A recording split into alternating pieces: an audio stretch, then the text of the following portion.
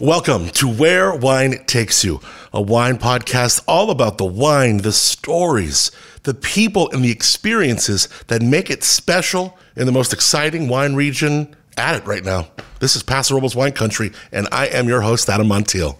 Okay, so a lot going on. When this publishes, we'll be gathering at the California Mid-State Fair for the big Central Coast Wine Awards. Paso Wine is going to be there putting it on. I'm broadcasting live there every day. Supposed to be like 106 today, my goodness.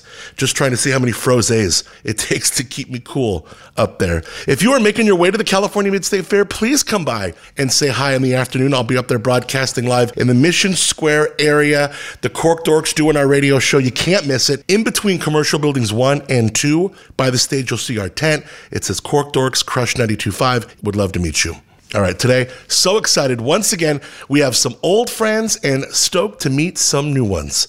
I want to get right into it. I'm thinking since it was such a good conversation, we might even need to do a two-parter with this one so we can share as much of it with you as absolutely possible. I mean, we talk about it all. We wanted to talk to two downtown wineries that are loving it, thriving downtown, but also have estate property that they're farming too, and that's exactly what we have. But both couples happen to be Indian, so we're going to learn a lot of great pieces about that culture, as well as where wine took all four of these beautiful people that not only brought two of them to each other, but how wine took them all to Paso Robles. Also, other little things we talk about, like, say, when you wake up and North Korea has hacked your phone and work, and it becomes literally an international news story. No joke, that happened to one of our guests today. All in all, it is a great conversation with such lovely people inside and out. Old friends, Nita and Kunal Mittal, they own LXV Wines. They, like my other show, The Cork Dorks, recently celebrated their 12-year anniversary. I went to a dinner they had to celebrate it with local chef phenom Rachel Ponce, and it was a dinner I will never forget. Great people. Paso is certainly lucky to have both of them and to have people like this. And yes, wine like this, of course. You're going to learn they're really led to make what they love to drink. You'll also learn that what extents they will go to follow their heart. New friends we're meeting today, Anita and Varinder Sahi of Copia Wines. I know they make great wines. I've had them before, and I'm so excited to meet them. They acquired the brand a little less than 10 years ago and have done so much in such little time with it. Varinder had some grapes in another wine region and took his talents to Paso, as they say. And man, are we lucky to have he and Anita here. Copia's tasting room is also downtown and literally just across the street from LXV, which is where we are today. They have this back room. One of those doors you think, or I thought, was a wall with a big, beautiful painting on it. It's actually a door that swings open. I see a table. I see a bunch of bottles, bunch of glasses, a bunch of smiling and excited faces. Let's go. Give me that moonshine, we'll get by. We pass on round till the job is camped out in the trees. It will simplify good company.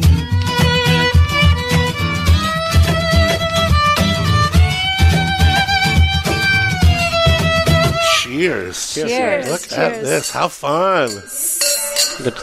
All right. Cheers, Jen. I'm really excited to I love shows where I get to have old friends and then new friends. Yeah. And of course, I've known Nita and Kunal first time on the podcast, so it's great to have you guys here. Thank you, Nita, Kunal, for having us here at LXV. Thank you so much for having us. And I will have to say, along with... You can say anything because I love your voice. I'd say, like, Nita, here's the phone book. Go ahead.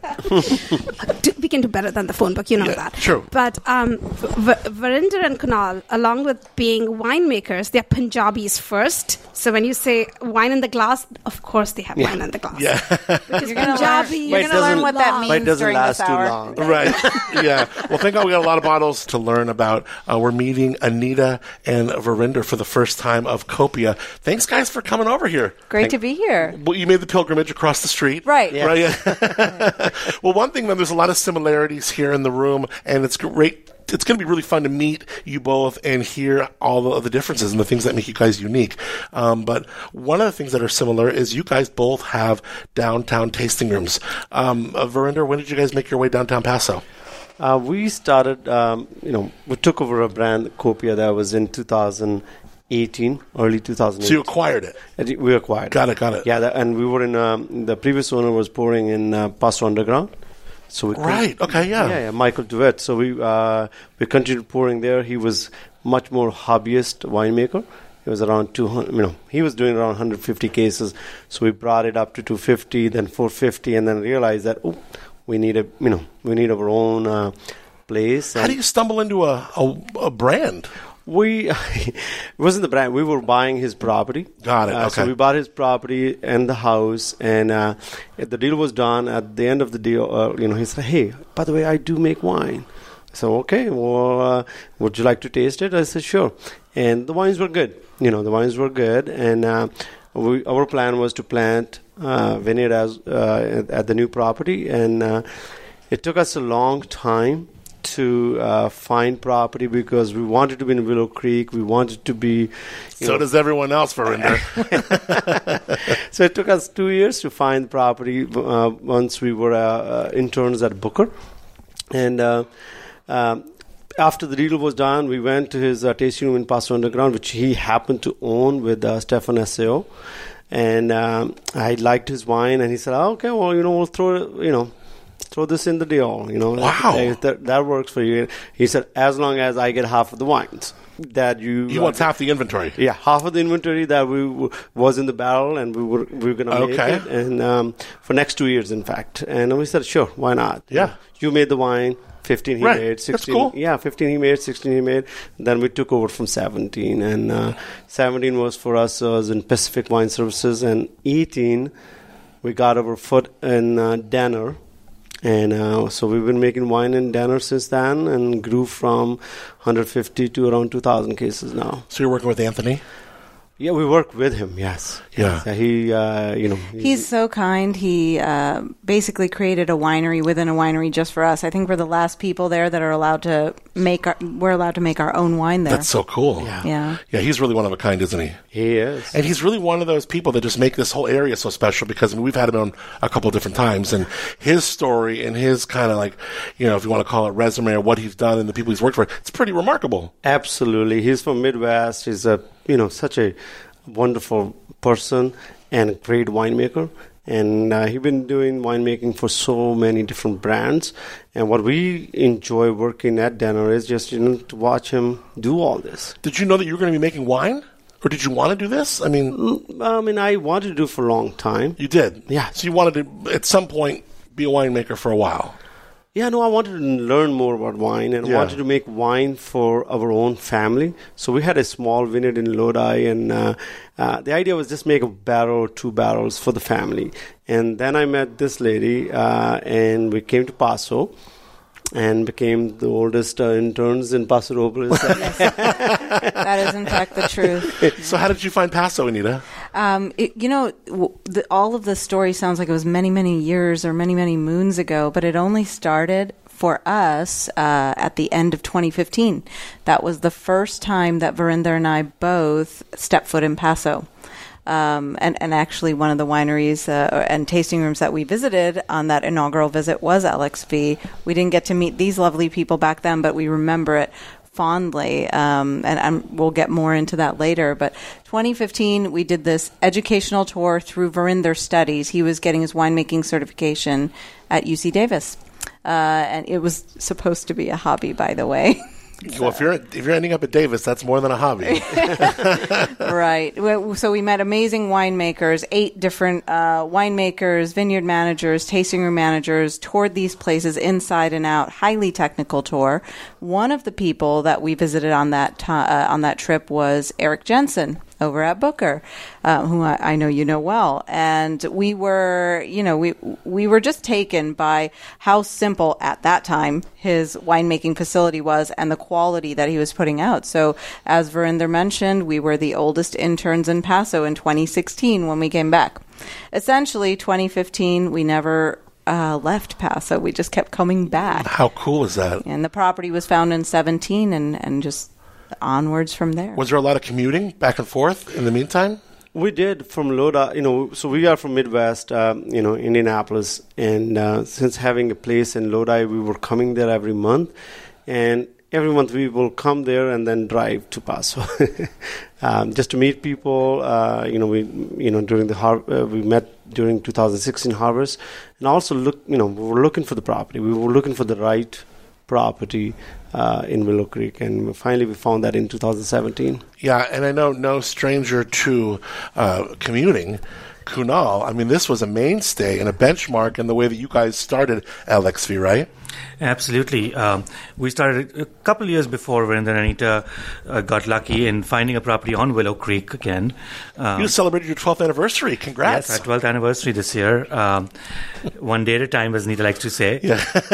And we ended up finding a small 14-acre plot on Willow Creek, actually on Willow Creek Road. I'm sure you've heard the story of how we stumbled upon that property, and the mentors we've had, especially Ron Denner, was instrumental in us actually waiting out and waiting for that property and coming on the market. How did that property kind of come up? So we had actually had an offer on a property on the east side. We were not really thinking about wine, as we were kind of dabbling in it, but weren't really, really serious about it. We made an offer on a property on the east side, and Nita happened to call Ron and said, Ron, we're looking at moving up here. He's like, no. You got to back out of the offer and wait for something on Willow Creek. If you're not in a rush. And we weren't in any rush, obviously. And the property came up, and we jumped on it and got it, and 12 years later, we're making wine. And we're actually going to be making wine from fruit off that property for the first time this year. What's cool, yeah, so you've had the property for a while and just planted it a couple years ago, and now this harvest, 2022, you're going to be bringing in your own grapes from that property. That's going to feel really good. That's going to feel like a whole full circle moment, huh? It does. It's surreal. It's in the vineyard is called Arman, which is actually dream or desire. So it actually comes full circle. It has been our dream for 12 years. Nita, talk about the vineyard for a second, because it's so pretty. We just did a dinner out there recently, and it's a really, really beautiful spot. Yes, I like to call it, I like to say it's in the center of the Holy Trinity. Which is Denner, Linicolodo, and Saxum. So we're right in the heart of it. It's a beautiful piece of property in so many ways. There's this beautiful steep aspect where we have Syrah. There's these a little bit gentle rolling hill with some Linicolodo soil. So we have Bordeaux. There we have Cap Franc. And LXV essentially is a Bordeaux house, and then Sangiovese is my muse. I mean, Adam, we can talk about this all day long about Sangiovese. So we have Sangiovese planted as well, and the idea it's actually farmed by G2, Bill Gibbs, and the idea is to make a wine that's stupidly true to the terroir. It's going to be very geeky. It's going to be a very nerdy wine. And the idea is, let's pay homage to a Bordeaux expression of Willow Creek. There's beautiful Rhone wines that are coming out of Willow Creek. Well, a lot of people must have thought you were crazy to plant anything but Rhones in there. I mean, you talk about that Holy Trinity. Those are all mainly Rhone producers. One of the Holy Trinity, a.k.a. Ron Denner, actually called me, and he kind of blasted me for planting all Bordeaux on the property. It's funny because you trusted him before when he said, hold off on that other buy, but you were really following your heart when it came to planting Bordeaux. No, but you always listen to your mentor. He's the reason why we have Syrah on the property. Oh, got it. I'm not kidding you. He literally... He's like, you better. No, he called me. And Ron Denner usually doesn't call unless he wants to tell you something. He called me. He made me plant Syrah. And it makes sense now because it's all limestone. And there's something about limestone. Syrah sinks in limestone.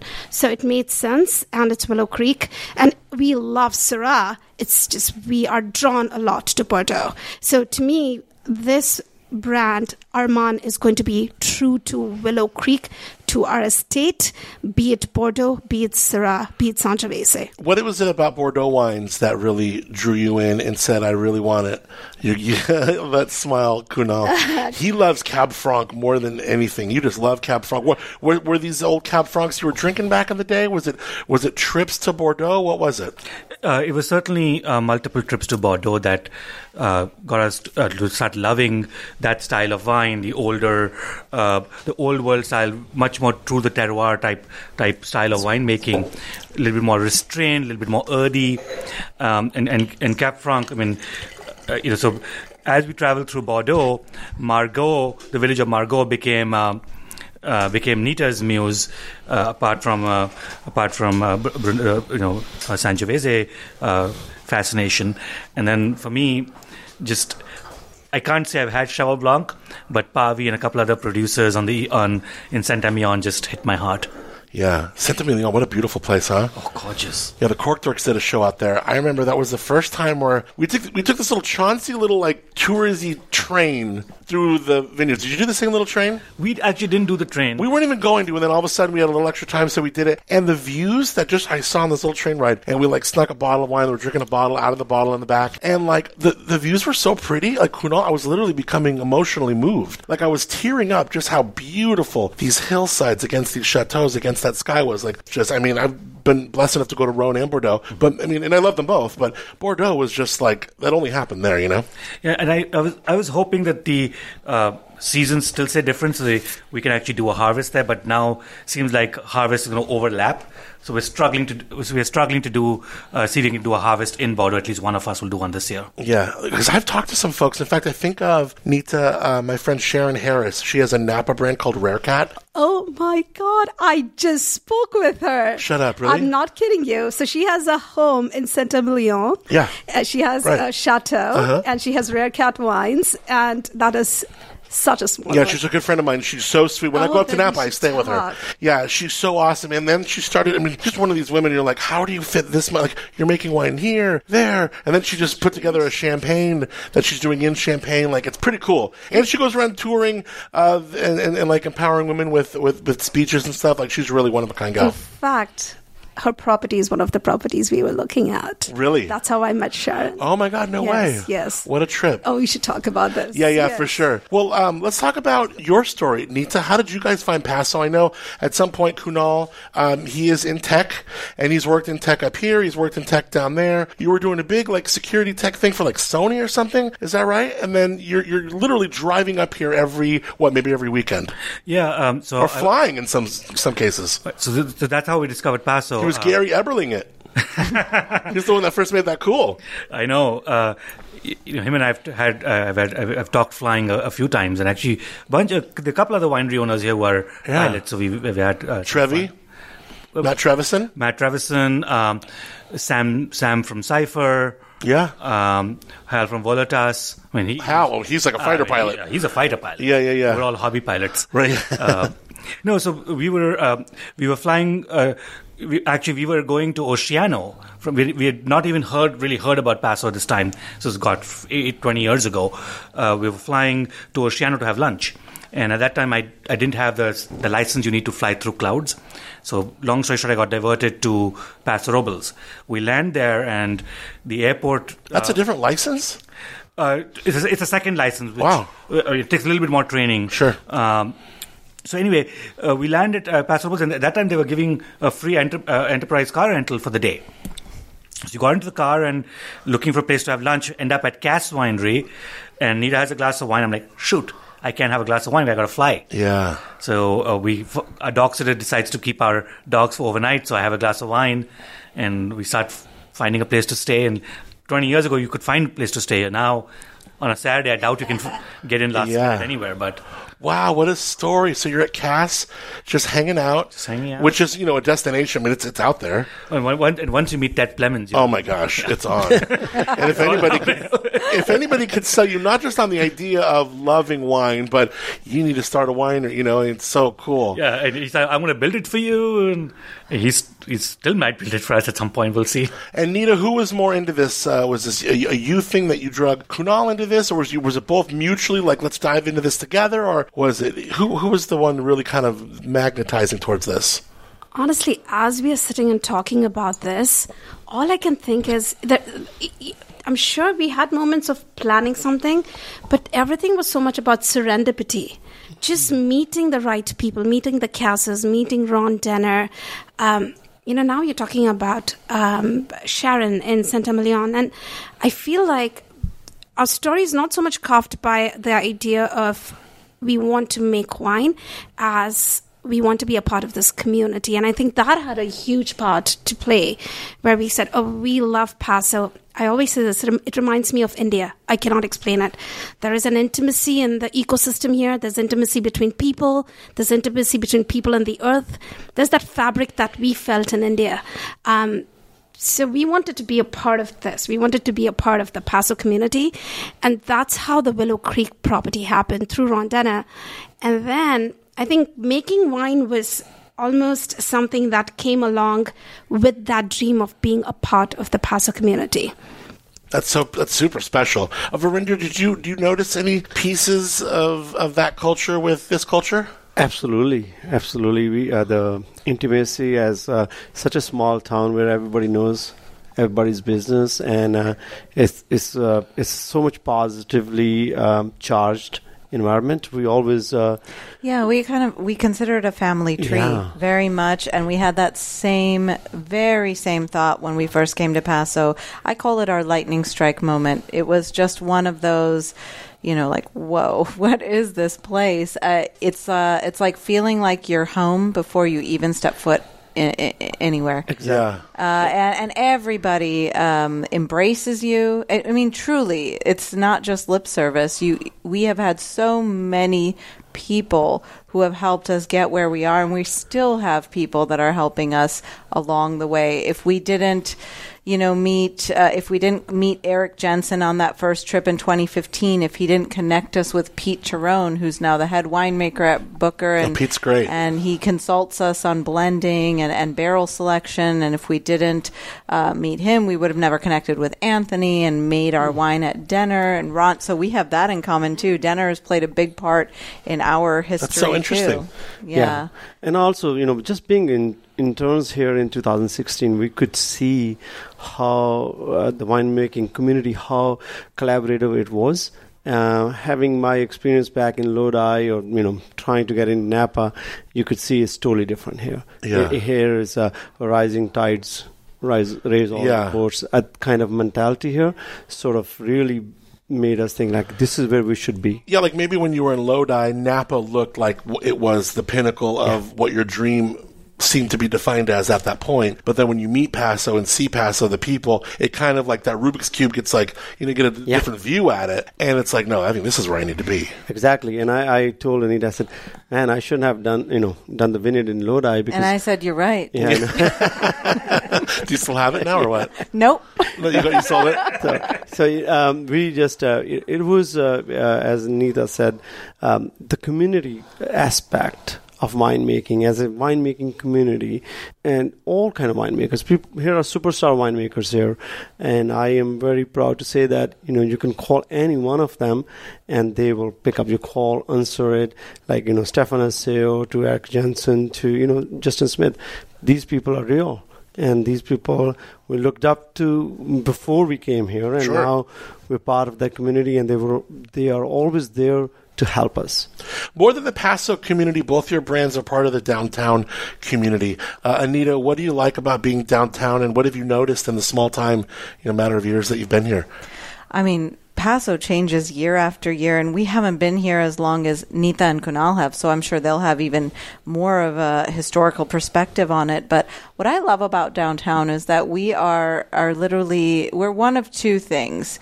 We're either the first place that people come when they come to town. They're here as new visitors to Paso, or they've been here before, and they're like, either they're saying, you're at the beginning of our trip, and this is the first wine we've tasted, and if this is how it's going to go, then we're really, really happy. And that means everything to us.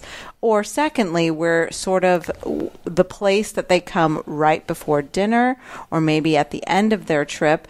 And I love the energy that we have, not only as fellow wineries downtown, but as fellow businesses downtown. This is really an encapsulation, the downtown neighborhood of Paso, of what Paso is really all about. We all cooperate, the hotels, the restaurants, the bars now, and the fellow wineries, and we all work together to say, look, we've got to show these people what we're all about in this tiny little microcosm, which is not so tiny anymore. We have how many wineries down here now? 30 plus. Gosh. And 30 plus. The difference I have seen in the last 5 years at least is that it was downtown used to be afterthought for the visitors, but now they are sort of keeping a day reserved where they can go to 3 or 4 different wineries Right. within downtown because it has become a destination. Yeah. They can, they can start 11 o'clock, have tasting, go to a lunch, come back, do another tasting, go for dinner. So this is becoming a destination where And I mean, I don't know any other place where you can do this, but walk 1 or 2 blocks apart and taste Bordeaux blends, Spanish varietals, and Rhone varietals. Somebody that focuses on white, somebody that has sparkling. I mean, this can all be achieved in an afternoon in downtown Paso. Nita, you guys were pouring wine downtown before it was even cool. You guys have been here for a long time. I think of the first Cork Dorks episode I did. This is before there was a downtown, association of wineries and stuff. How have you noticed this area just transform, especially, not even just as downtown Paso, commerce, cuisine, but specifically as a winery?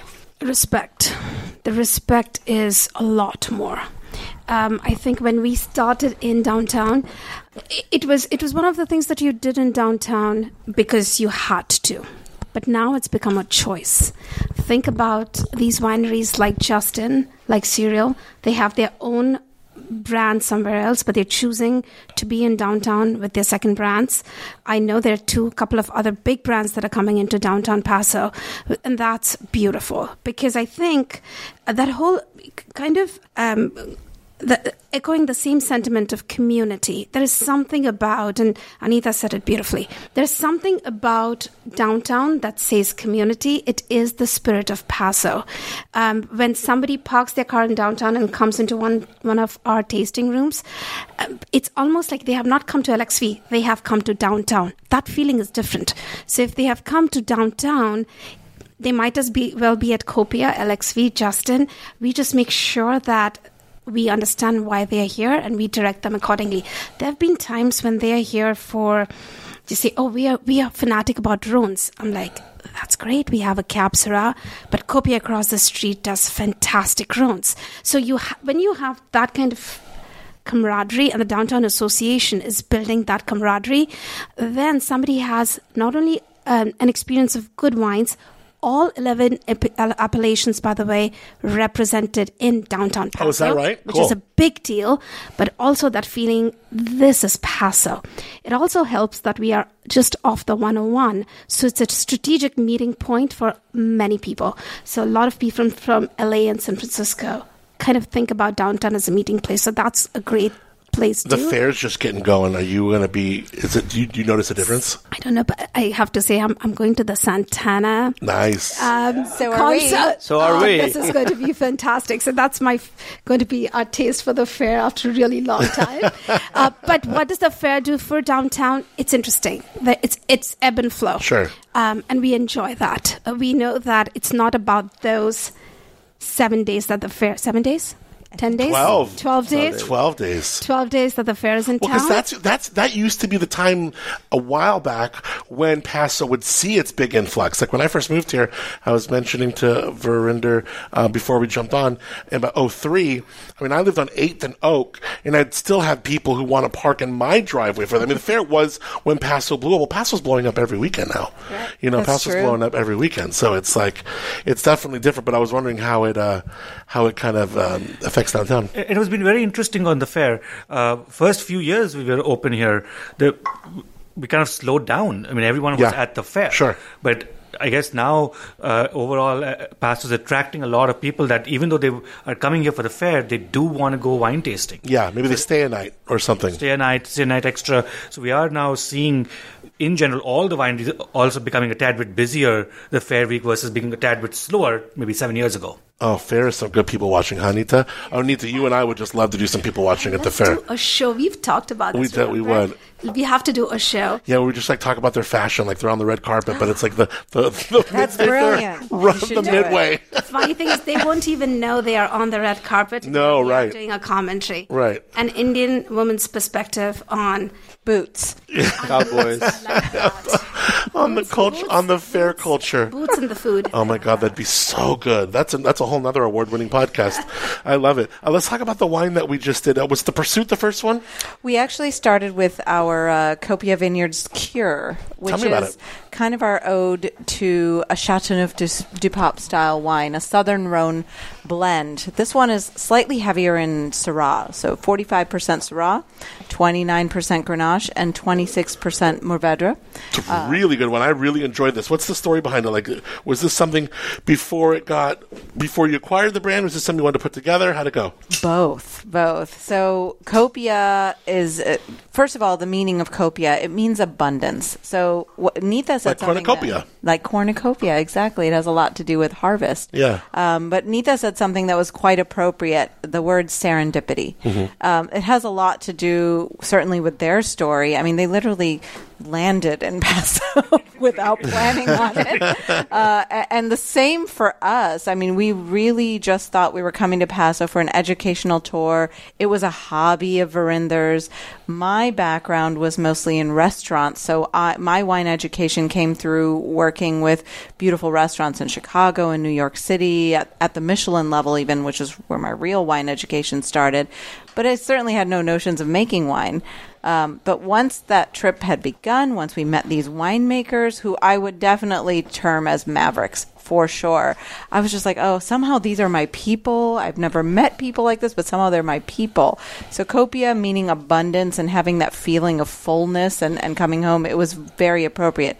The Cure was a name that the former owner of the property where we now farm, he named a wine the Cure. It was L'Aventure fruit that he had sourced, and we just thought that it was also a Rhone blend, and we thought that name really was appropriate for putting these varietals together, because the art of blending, particularly Southern Rhone blends, is what one varietal has, the other lacks, and vice versa. And the idea of putting these blends together it's really to create balance and beauty. Some of the varietals in the combination more than that's every single varietal there is. Like this cohesion. Yeah. So it's literally the cure for anything. I like that. Yeah. That's pretty cool. And that's available. Is this like a wine that folks can come and taste? It is. It is our current release. Cool. It's at the tasting room downtown, and you can buy it online as well. It's really emblematic of what we do at Copia. We also have a little bit of Bordeaux as well planted on our property, and we make a little bit, but Rhones is where our heart really lies. 2019, what a fun year, huh? Everyone seems to love it. It is a phenomenal year. It was a amazing vintage for us, and we also, since we planted most of our vineyard in 2018 and 19, so these years we were buying fruit, and we bought a lot of 50% of the fruit we bought was from either Willow Creek or Adelaida in Paso Robles, but we also explored south. So we went to Santa Barbara. Fun. Yeah, we went to Peak Ranch, John Sebastiano, Kimsey, Bionacido, Slide Hill. So great spots. Yeah, so some amazing vineyards.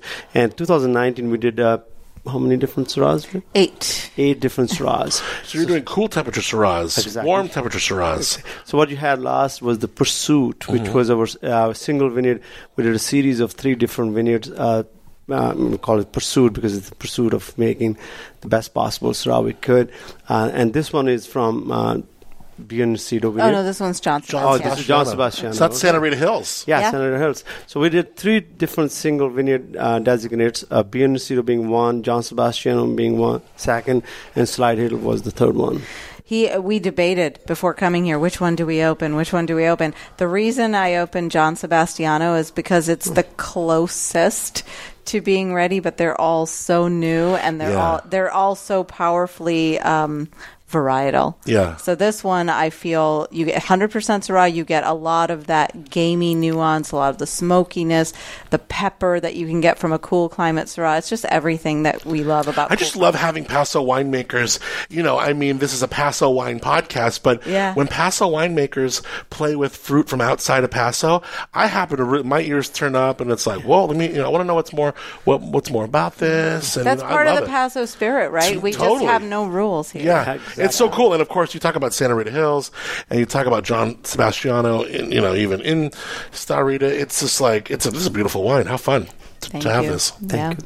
Well, I mean, you talk about Paso wine region using as Paso winemakers are using fruit from down south or other places. Napa has been buying Paso fruit for how many decades? Right. Yeah. Zin, Cab, right? Yeah, how much of Napa Cab has Paso Cab in it? So Yeah, so this is- true. Right. So it's about the right climate, the right terroir, as people talk about, right? When you guys finally made the move, because you were commuting for a long time, when did you make the move? You're like, okay, we're done commuting. This is my last time going down there.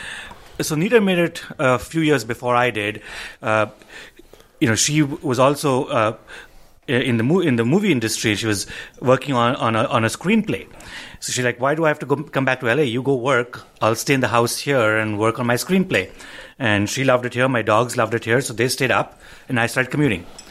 And then we started the winery, and they became more work. How much of it would you drive? How much of it would you fly?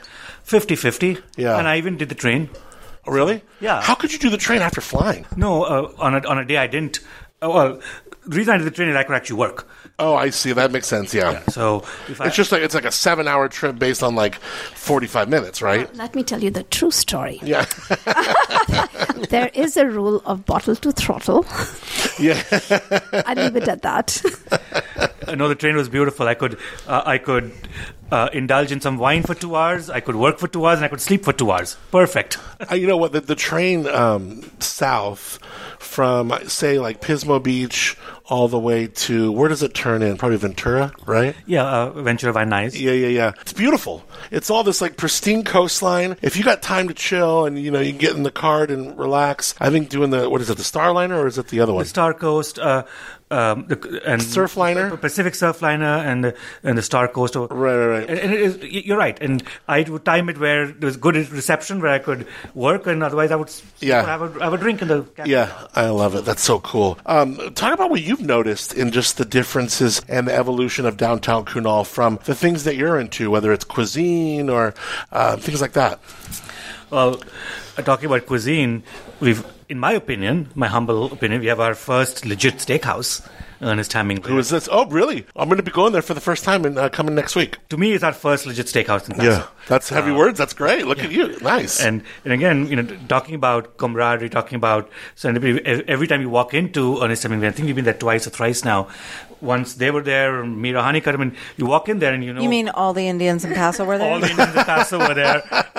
You guys have a little click, Did huh? not plan it. It just completely happened. So that means so there's Kinal Anita, there's Anita. Are you Indian too? I am. And then there's Verinder. Then there's Ishka, Ishka and Marini. right? And Marini. And then there's another gentleman who I know. And here's the thing about your culture, which I would love for you to enlighten me on. Why do you guys all look so good? We could tell you that, but we'd have to kill you.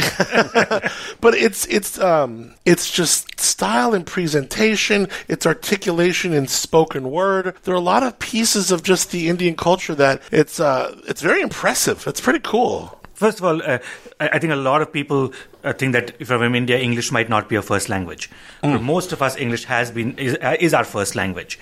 So we might speak a little bit of British English or a little bit with an accent, but we have learned English literally from kindergarten. Yeah, Just like everyone in America. that's so interesting. So you learn it in school. Yeah.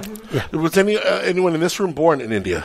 Yes. The three of them, I'm the outlier. You were born back east? I was born in Chicago. In Chicago. Cool. Wow. So much cool history. And then who was the other gentleman he's always at all the wine events, and he looks a little bit like Verinder, but he's tall. Harry. Harry, that's right, because I've met him before. It's Harry. Yeah, that's Harry. Good friend of all of ours. Trouble, party guy. Great businessman. If you ever, very, very giving, and if you ever need business advice, he's the right person to go to. Yeah. Owns a bunch of car dealerships here. On my morning show, I was interviewing a lady today named Tanvi Gupta. She's the CEO of Swoon Me. It's a new dating app. And the idea behind this dating app that is supposed to set itself apart from, say, the traditional ones you've probably heard of is that it uses your voice. So you meet with somebody just by talking to them first. And it's kind of like love at first sound, and really kind of like meeting someone through their personality as opposed to just looking at a picture and swiping one direction, or it's really trying to find a connection rather than just like say a hookup or something. But anyways, she's a woman of Indian descent too that I was talking to, and she's been trying to make her way down here, and I was telling her that I was coming here and talking to you guys. She's like, oh my god, I gotta try these wines. And so she was really stoked. She was really stoked to learn about you guys. And that's a very unique idea. I mean, I know. I'm a tech person, and that seems very, very fun and unique. Yeah, I'll let you know more about it when we get out of here. So, what was the next wine that we just got poured, Nita? So, I know this is Kunal's wine, but may I describe it, Kunal? Thank you. So if you know Nita and Kunal, Nita loves the Sangiovese. And Margot. And Margot, of course. And then Kunal loves the Cab Franc. So that was very polite that you asked, that you showed deference and said, may I talk about the Cab Franc, sweetheart? But she was like, thank you, I'm going to do it anyway. I know, right? Yeah. That's so true. I love Nita. It's the Indian proprietary language that you were talking about. So I love to say this. Pauillac has my respect, but Margot has my heart.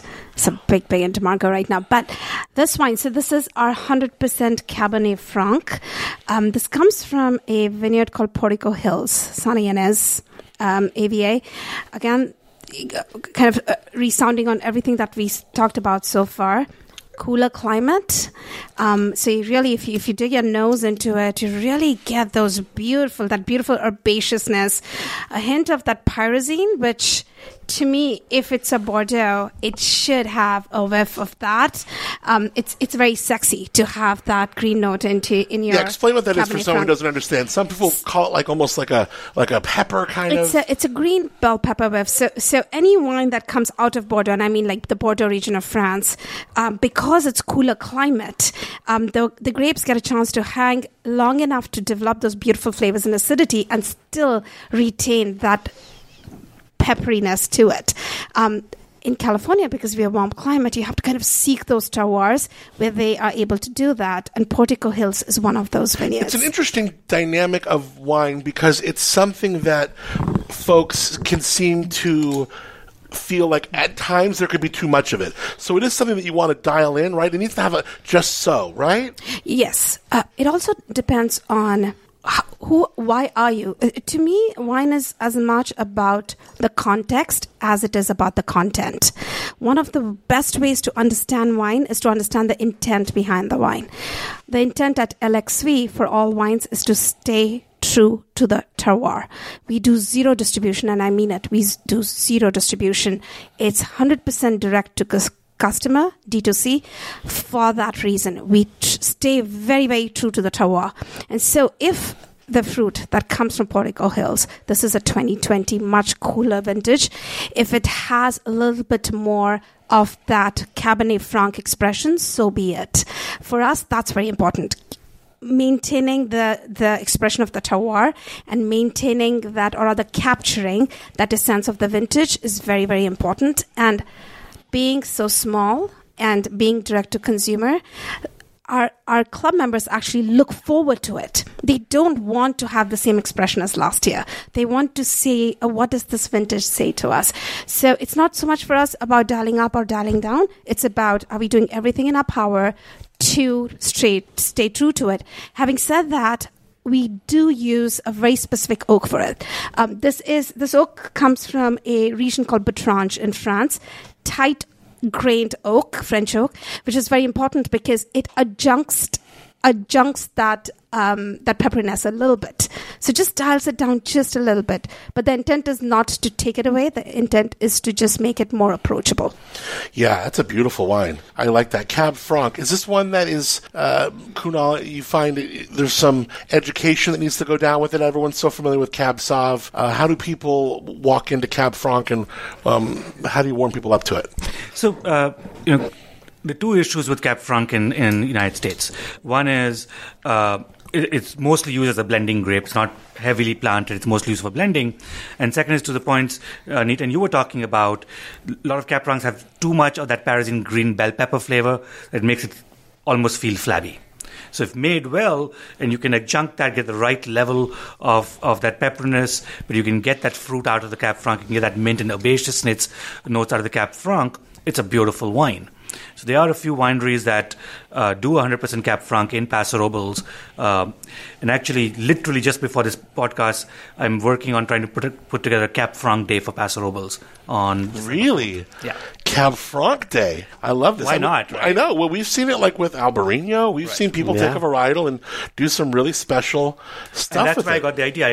I gate crashed the industry Albarino night, although we don't make an Albarino. Yeah. And that's where I got the idea to actually do this. So we're going to do a Cab Franc day on December 4th. Let's talk about Cab Franc in the vineyard. How is it different than Cabernet Sauvignon? And I know this is one of those things where maybe even you and I were talking about this at your dinner, where it's really susceptible to shatter. And in those spring months when wind shoots through, but sometimes it can almost be a welcoming thing because it can kind of thin the herd a little bit, right? Yes, Cab Franc is a little bit like Pinot. It's a harder grape to grow than Cab. So Cab Sauv is very, very hearty. It'll grow in a lot of places. Yes, it has some late ripening issues, but it can grow pretty much anywhere. And Cab Franc, to me, very, very hard to grow.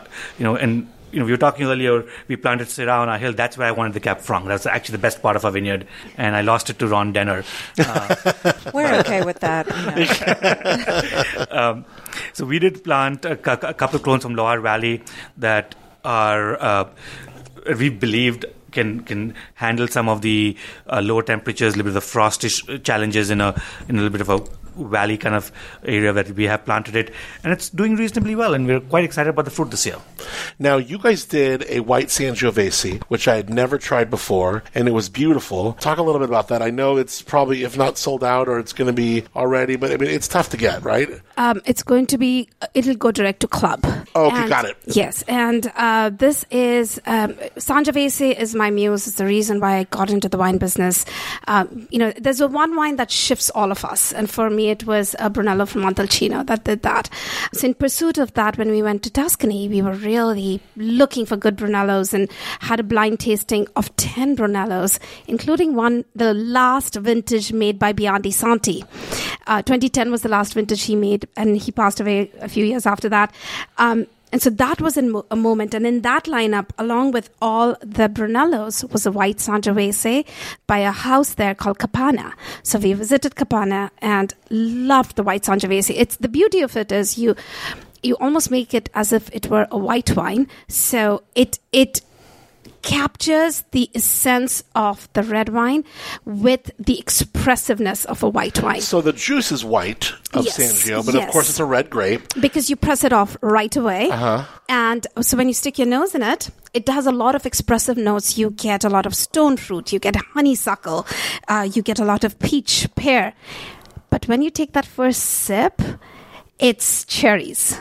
It's a trip to have so a white Sangiovese. Do you go direct to press, or does it stay on skins at all, a little Not bit? at all. You just go direct to press. It still will pick up a little bit of hue. Yeah. So we made a pass through charcoal to get rid of the hue because we really, really wanted to make a true white wine. Right. But then we put it back into new French oak just to give it a little bit of that gleam of just a little bit of because we don't want it to look like water.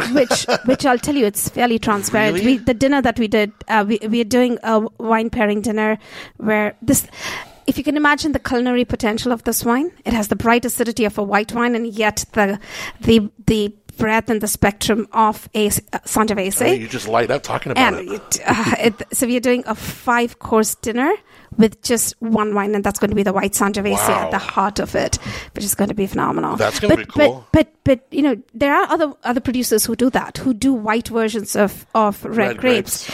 And it sounds like something that is experimental, but it's fun to do it because it really captures the sense of the grape. You're not using, there's hardly any oxidation, there's hardly any vinification, there's hardly any oxidation. And so it's a very pure form of the expression of the red grape. Yes, but Nita, are you going to let Kunal do a white Cab Franc? Yeah, do it now. You didn't do that. Yes, she is. So you knew right when that one became successful, you're like, oh, we're doing this. No, so this is the compromise. We've always done a Sangiovese rosé. So this year I was actually able to make a Cab Franc rosé, and Nita got the white Sangiovese. So we'll do that for 2 or 3 years, and then I will make a Cab Franc Blanc. Absolutely. With still the white Sangio. We might keep that on the program. We have, again, we're a Bordeaux house, so we keep Sauv Blanc or Semillon as our main white wine on our program. And then we rotate. We played with Chenin Blanc, we played with Ardennes, now with the white Sangiovese, Cap Franc. It's weird, but can you afford, it's almost like a restaurant. Like, if you're coming up here and you're going to, LPC, they may have a certain thing on there, or like, I think of like Ember, and like, you can't take the, albolone pork belly off the menu because people are going to freak out. If you have like that white Sangiovese, or if you have a certain SKU that people are just loving, you probably have to keep doing it, don't you? They are. I mean, we have our standard SKUs. We have 4 blends. We have our obviously Cap Franc, Sangioveses as our reserve wines. We do play with few things. We played with Nebbiolo. For the Italian team, Nita loves the Nebbiolo. We have people coming in asking for that every day. We played with Ardennes. So the 2 Italian grapes we played with. Semillon. We've enjoyed making Semillon. So yeah, I mean, Cap Franc, a white Cap Franc, it's certainly in the future. It's certainly interesting, Nita, when you talk about like people who will go to like a store to go for something on the shelf, maybe a name that they know, and they enjoy that, especially if it's like a wine that's done to scale, they enjoy that consistency. And the brand probably says, hey, like these, like we just interviewed Steve Peck from J-Lore, like Seven Oaks needs to taste like Seven Oaks. Yes, Mother Nature will do what it's doing, but it's a vintage wine, but it still needs to taste like Seven Oaks. But it's cool to kind of curate this group of fans that love to taste whatever your interpretation was of that vintage year to year, because when you make not a lot of wine, there's going to be some vintage variation, isn't there? Absolutely. But can I go back to just something that you said about Steve Peck? And, sure. I had a group of people who came to taste wine, loved just before you arrived. They are from New Jersey, joined the club, got their wine shipped, and they said, where would we go next? And I was just trying to understand what kind of wines. And he said, well, I like Bordeaux. And I said, it's great to look for boutique wines like us. But when you go back to New Jersey, don't you want to take the memory of going to like a J-Lore or going to a Justin, where you've tasted these wines, which are really well-made Bordeaux, so well-made wines, be it Bordeaux or not.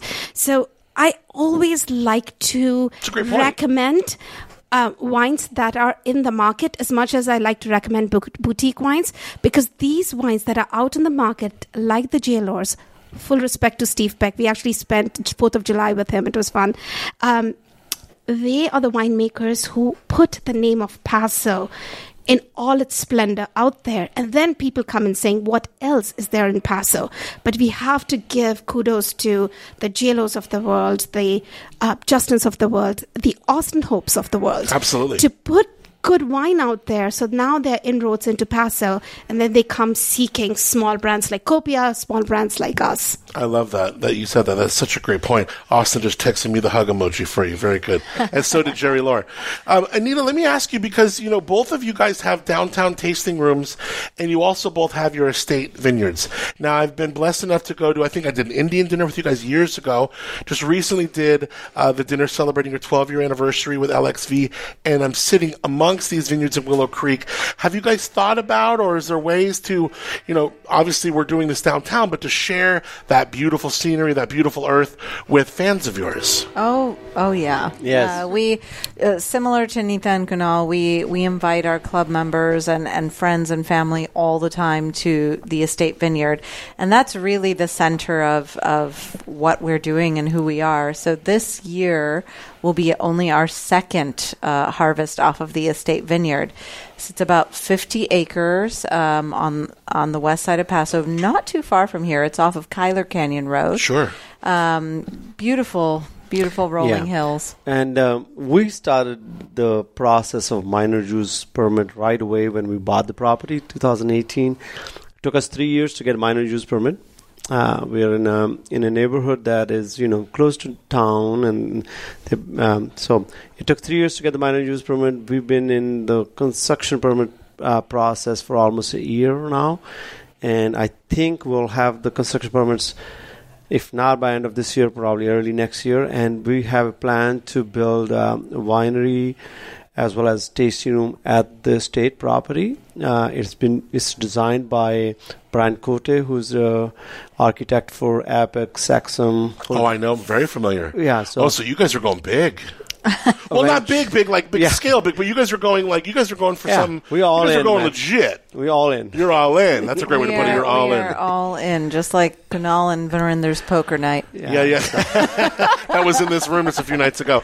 Yeah, we're talking about, I mean, God, I think of Epic, and that was like an Architectural Digest, like, number 2 winery. It's crazy. Yeah. But it honestly, it all starts with the vines, right? And that's the reason It needs why. to. That's the reason why we bought that property, was because of the soil, the hilltops, the aspects that we have, and what Virender has designed, along with the help of Coastal Vineyard Services, is really like a veritable winemaker's dream. It's a little crazy, and we're small lot winemakers, and when he explains why, I mean, you'll see how crazy it is. Yeah, it's only 20 acres planted, but it's 24 different blocks.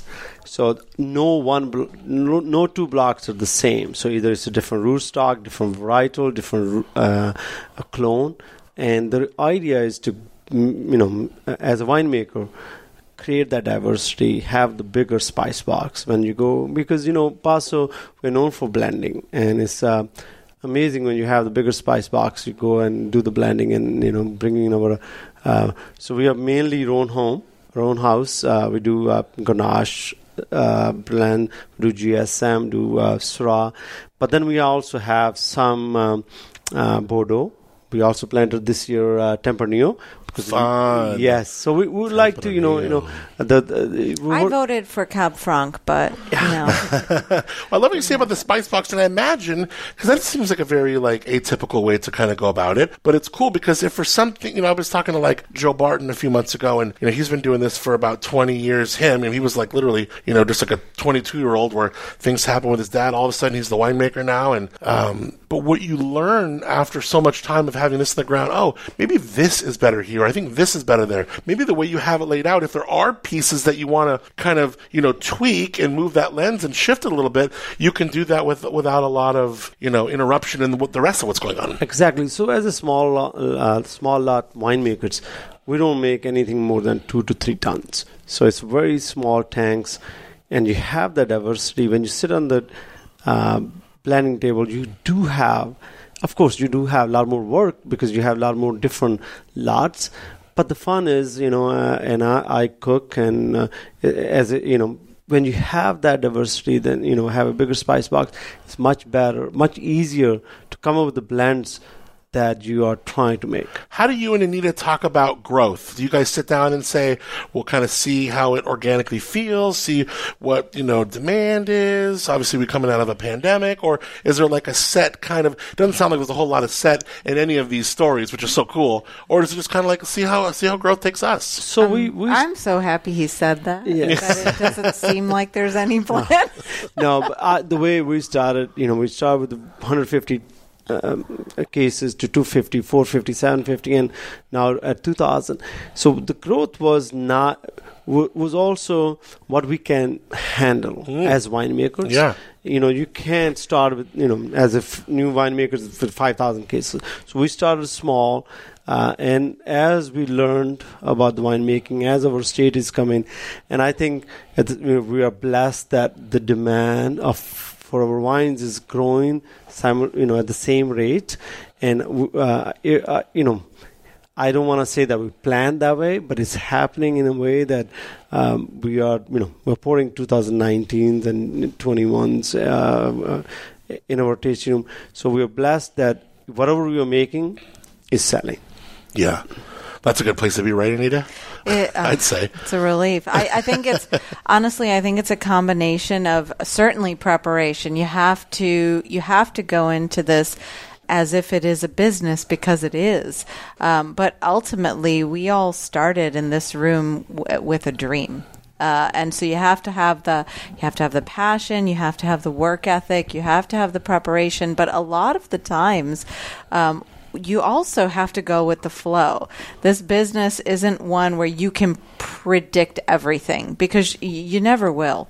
You never will. Similar to farming, similar to each harvest, whatever plan you laid out, that's real cute, but it's not all going to go to plan. And certainly everybody learned that in 2020. If my plan to come true, we would have been already had the state winery and tasting room, which didn't happen. Yeah, which didn't happen. Yeah. But you have to go with the flow, and you have to constantly adapt. But you also have to stay true to who you are. And I think for Copia, what we are is a combination of passion, also of science, because Virinder's winemaking approach is very much it's very much heartfelt, but it's also based in science, and then also hospitality, which is my background. All of that together makes us who we are, and no part is less important than the other. We focus on all of those things, and as long as I think the two of us get to have everything or most everything run through our hands, we feel good about it. Yeah. So I don't think Copia will ever grow to a point where, we don't feel like we have a handle on that. So give me that moonshine, we'll get by. We pass on round till the job is camped out in the trees. It will simplify good company.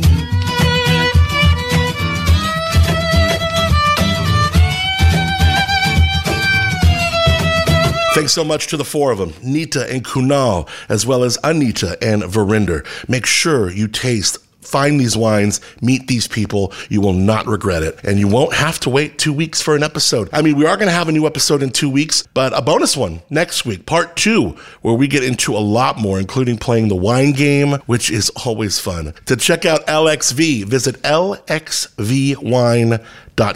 The letters LXV. lxvwine.com. And for more on Copia Vineyards, COPIA, copiavineyards.com. Can't wait for part 2. I am so excited to share it with you. Again, broadcasting live every day, every afternoon at the California Mid-State Fair. Come by and say hi. I'm in Mission Square, and I would love to meet you.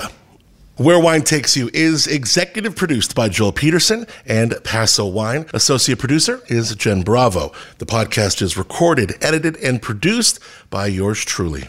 Original music on Where Wine Takes You, performed by Moonshiner Collective. The song is called Good Company. It's available, and their music is available wherever you get your music, Spotify, wherever. And you can also log on, learn more, moonshinercollective.com. Equipment, transportation, and technical consideration provided by Fly with Wine. For more, check out flywithwine.com. I just got my new case. It is so beautiful. I'm going to post a picture of it. This thing is legit. I'm using it for my equipment, for wine at the fair. I love it. You can find me on Insta. I always got pictures of what's going on with the podcast at Adam on the Air. And make sure you follow Paso Wine at Paso Wine. And make sure you visit PasoWine.com for any and all things Paso related before your next trip.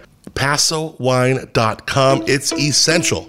The next time you are cruising around on the Central Coast, maybe you're coming up to the California Mid-State Fair, you can tune me in on your radio. My morning show, Up and Adam in the Morning, heard weekday morning 6 to 10 on Wine Country Radio right here at the Crush 92.5. Website, crush925.com. We stream to everywhere on Earth, and we even got a free app in your smartphone. Crush with a K, Crush 925. Thank you so much for connecting with us once again. I love that you're here. My name is Adam Montiel. Until part 2, until we meet, until next time, lift that glass up high. It's probably hot where you live. It's hot everywhere right now.